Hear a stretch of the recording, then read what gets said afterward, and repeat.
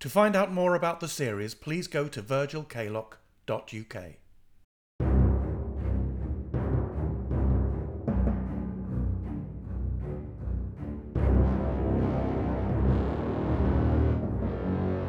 The Strange Tales of Virgil Kaylock. Wormwood.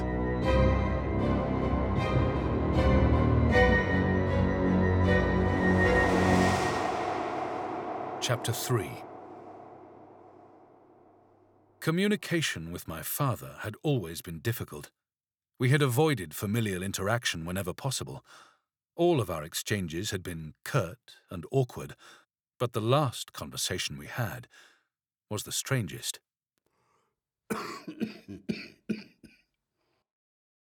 Don't you have something better to do? If you would rather be left alone.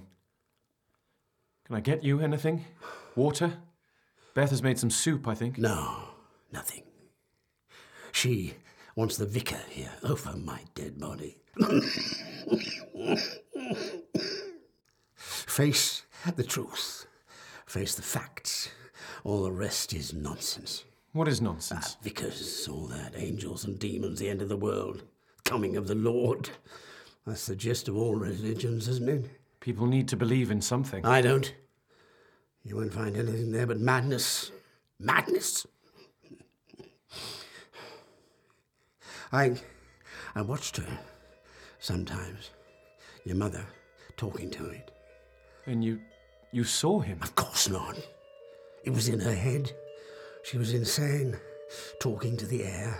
Did you ever hear what she said to it? She only ever had one thing on her mind. What was it? You. Me? Aureum unum de sacris clavum. What does it mean? It means she was quite mad. A mind untethered, king of the crows, lord of destruction. The thing was more real to her than I was. Up was down, in was out, black was white. She once told me I was not your father at all. Then who was? It! The thing! Malphas! Oh my God. As the years have passed, I sometimes wonder if she was right.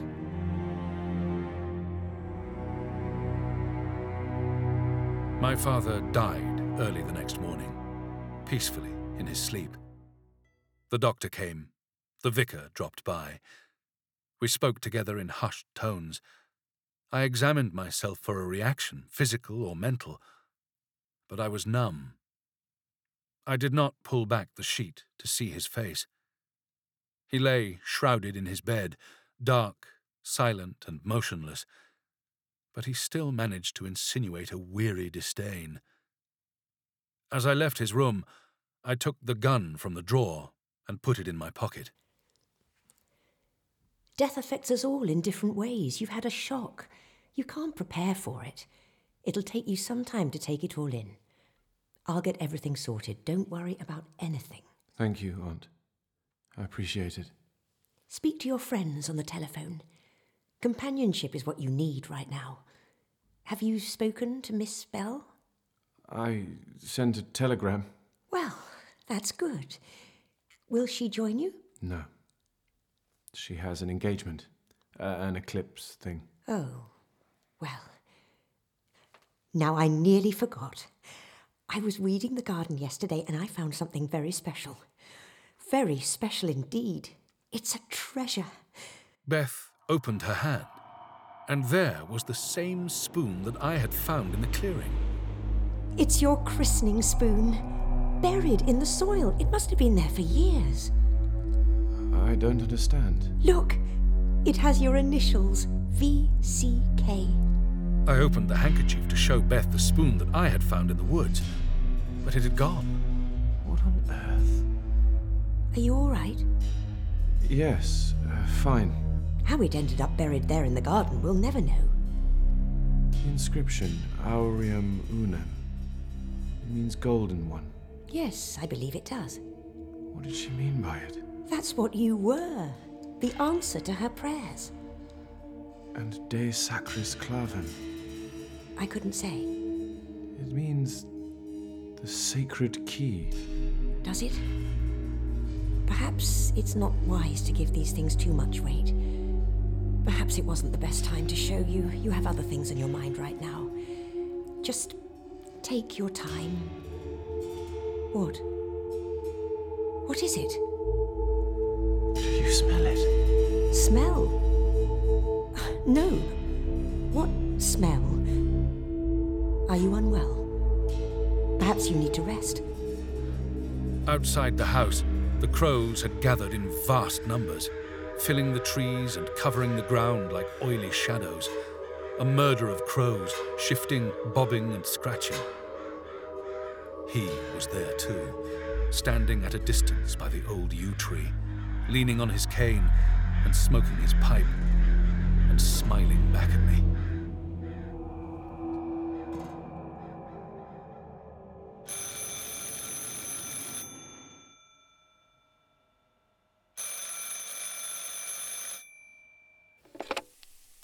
Hello?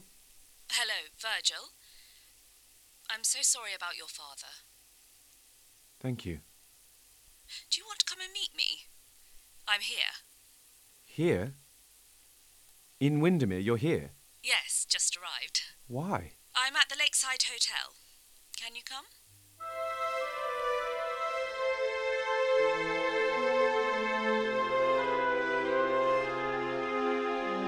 The Lakeside at Bowness was not the most fashionable of hotels, but positioned as it was directly overlooking the lake, it was one of the most popular. I knew it well, though I had rarely been inside. Dorothy was sitting at a table by the window when I entered. How are you? Aren't you supposed to be with your friends? Today's the eclipse. You're missing out. No, change of plan. I've ordered tea. Do you want some? Thanks. Something to eat? They do a Scotch egg. No, thank you. We're the only ones here. The place is completely empty. I should travel out of season more often. You get the best rooms. You going to sit down? Wordsworth stayed here, apparently. But that could be just what they tell the tourists. I mean, why would he stay in a hotel? He had a house somewhere around here, didn't he? He did, yes. I really am sorry about your father. Thank you. Are you all right? Fine. How are you? I want you to know that I'm not here to, I'm not here in any romantic capacity or anything, if you know what I mean. Right. I don't want you to think... I want to be clear about that. We've moved on. Agreed?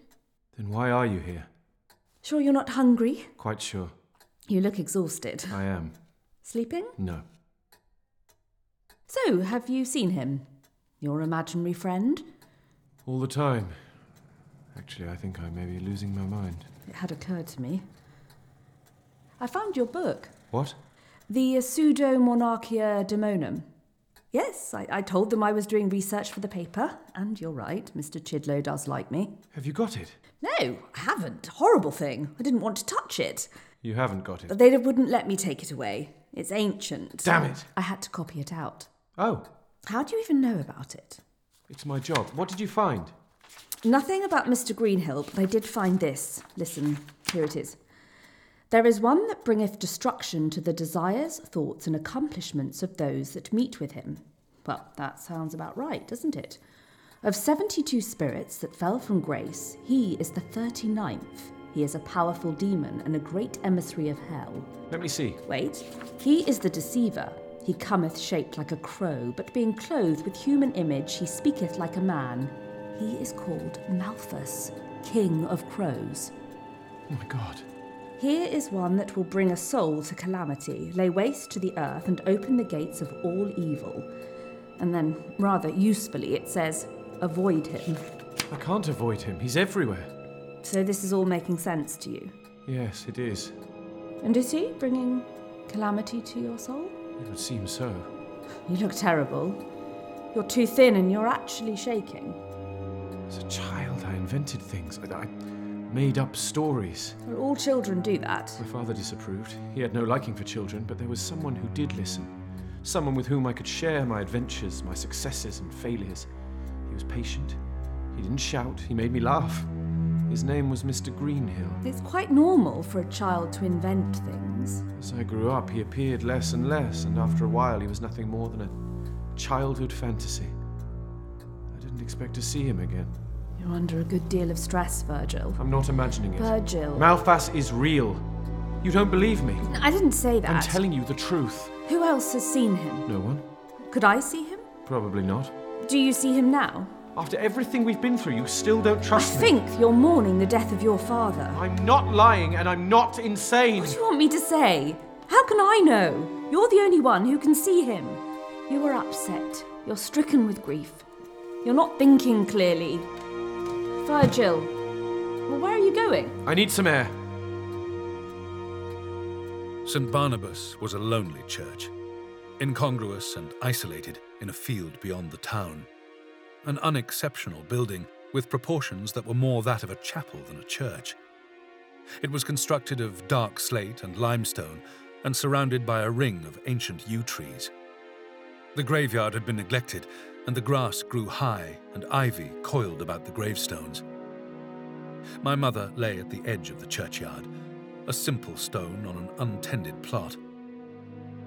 I now understood why she had been buried there. It wasn't a memorial. It was a place to be forgotten. Rachel Jane Kaylock, née Williams. 28. She was so young. Just a year older than me. I can't imagine what she must have gone through. Abandoned by her family. Abandoned by God. What do you mean, abandoned? She was locked up in an asylum. What? They said she was insane. Insane? She was seeing things, talking to spirits, talking to a figure who was not there. A small man with a pale face in a green suit. Malphas. God.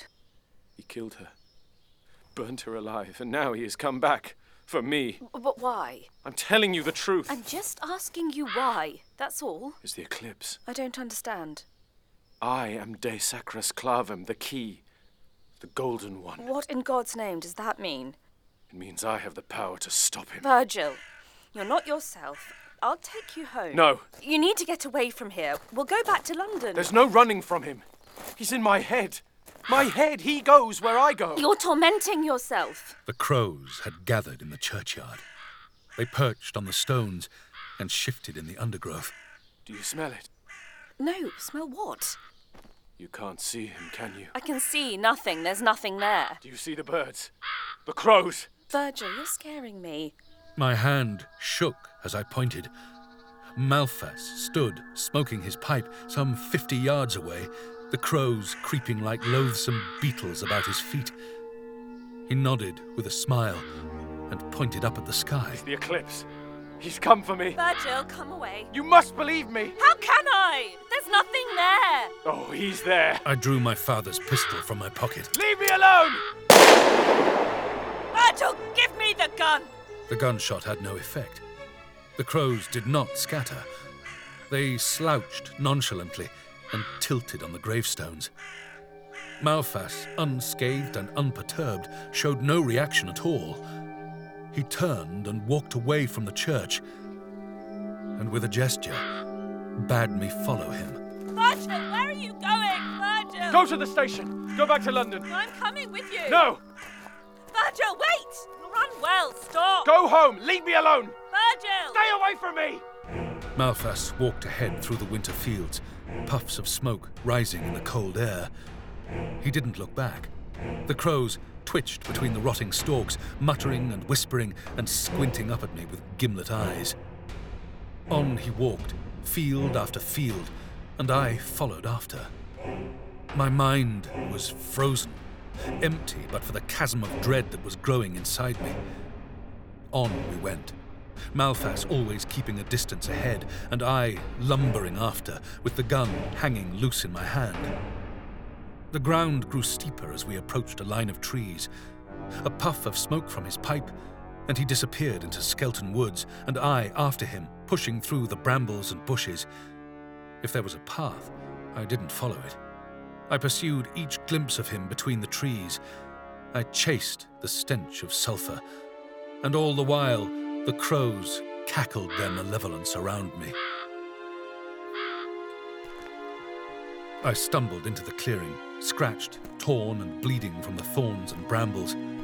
The crows littered the ground, still and silent, save for a desultory flutter of wings.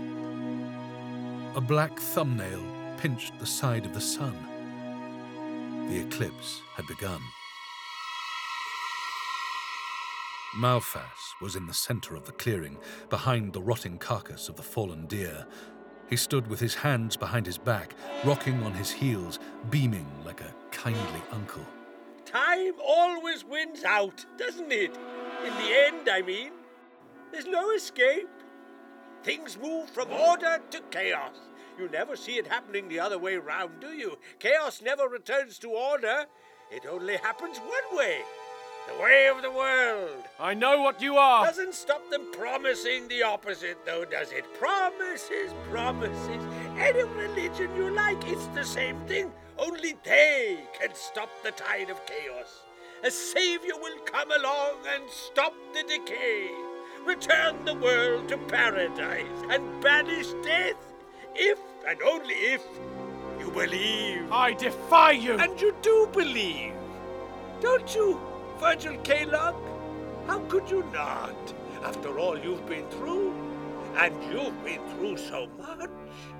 I gave you life, my boy. I watched you take your first steps. I sent you on your way. I have led you through the labyrinth, and I have guided your path back to me. Here, now, to this very moment. I raised the gun and aimed it directly at his head. Do you not know what you are? I am the only one who can destroy you. You will not take my soul! My dear boy, I do not want your soul. I want your skin. Not for myself, you understand. Oh, no. For him. Be happy, Virgil Kaylock. For you are the golden one. Aureum unum. Aureum unum de sacris clavum. The key. The sacred vessel. You are the host. In your body. He will walk the earth. Rex Mundi, king of the world. Yes, yes. The eclipse is almost upon us. It begins. High above the world, the sun was dying. And as the darkness gathered, a cold wind rustled in the trees. The crows were changing, losing definition and growing in size, their forms dissolving into a gaseous vapor, expanding and reforming until they stood in their thousands, their faces obscured by black hooded cloaks. A multitude of evil, a legion of darkness. Look, look! The mouth of hell opens! Darkness descends! Black night is come! The king approaches! Witness my sacrifice to you, Lord! Receive the body of this thy servant! Walk the earth as mortal man! Hoc corpus tuum! Accipite illum malum unum! Laudam autem magni! The sun was gone. Hell's gate was open. Malphas raised his hands above the blackened carcass, and as I choked back the vile stench of putrescence and decay, that loathsome heap of death began to move. A seething mound of corruption. That sum of foulness was writhing and rising from the ground. An unholy thing of filth, of rancid hide and rotting bone. Behold, Rex Mundi, king of the world! Praise be to him! Behold, the bringer of life! Behold, Lucifer! I tried to turn away, but I could not help but look. That mass of profanity reached out towards me, and screaming with terror, I looked into its face. A face of horror, of madness, and death. The face of evil. And it was my face. The blasphemous, horned, grinning skull of the devil himself. Save me!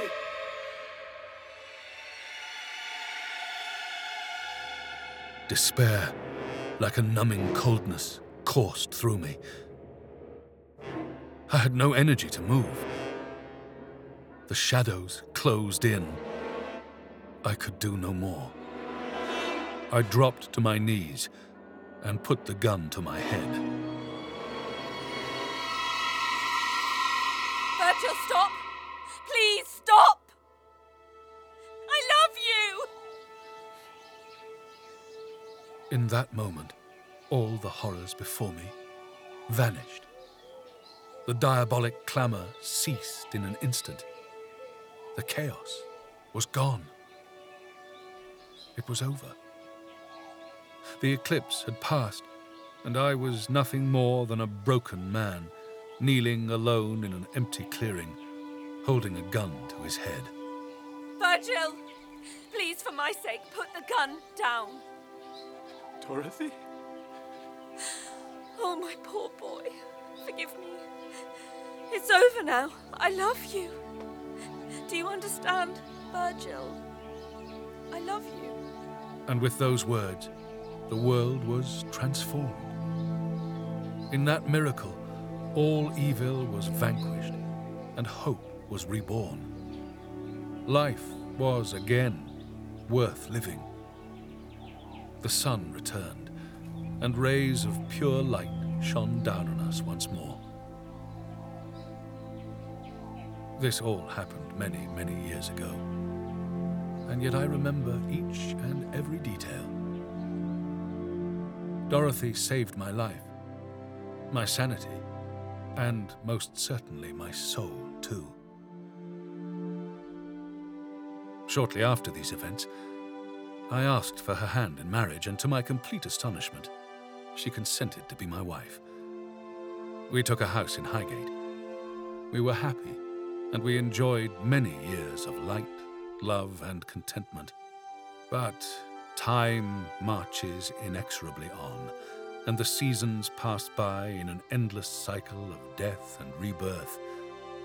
These days, I live the solitary life of a recluse in a forgotten corner of the northwest of England. I keep myself hidden, and I wait. It is many years now since Dorothy passed away. She was the love of my life. Everyone I have ever loved has grown old and died, but I am still here. It has been well over a century, and I have hardly aged at all. There is some power that keeps me alive. To what end? I do not know. Neither do I know if that power be satanic or divine. I cannot control the events that make up my life, nor understand its purpose. I do not know why I was born, or when I shall die. I do not know if I am a force for good, or an agent of evil. And in these regards, my friend, you and I are very much alike. My name is Virgil Kaylock. Good night.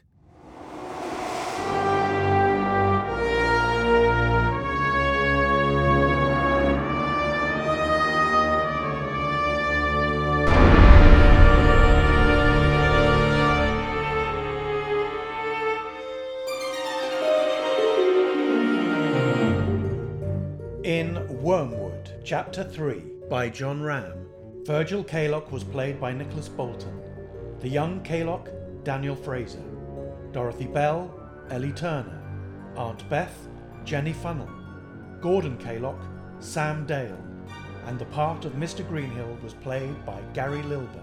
The music was composed and performed by Neil Brand.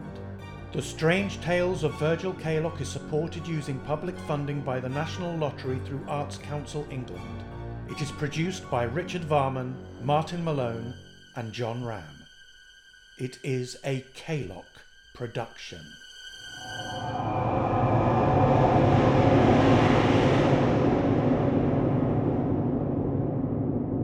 To find out more about the series, please go to virgilkaylock.uk.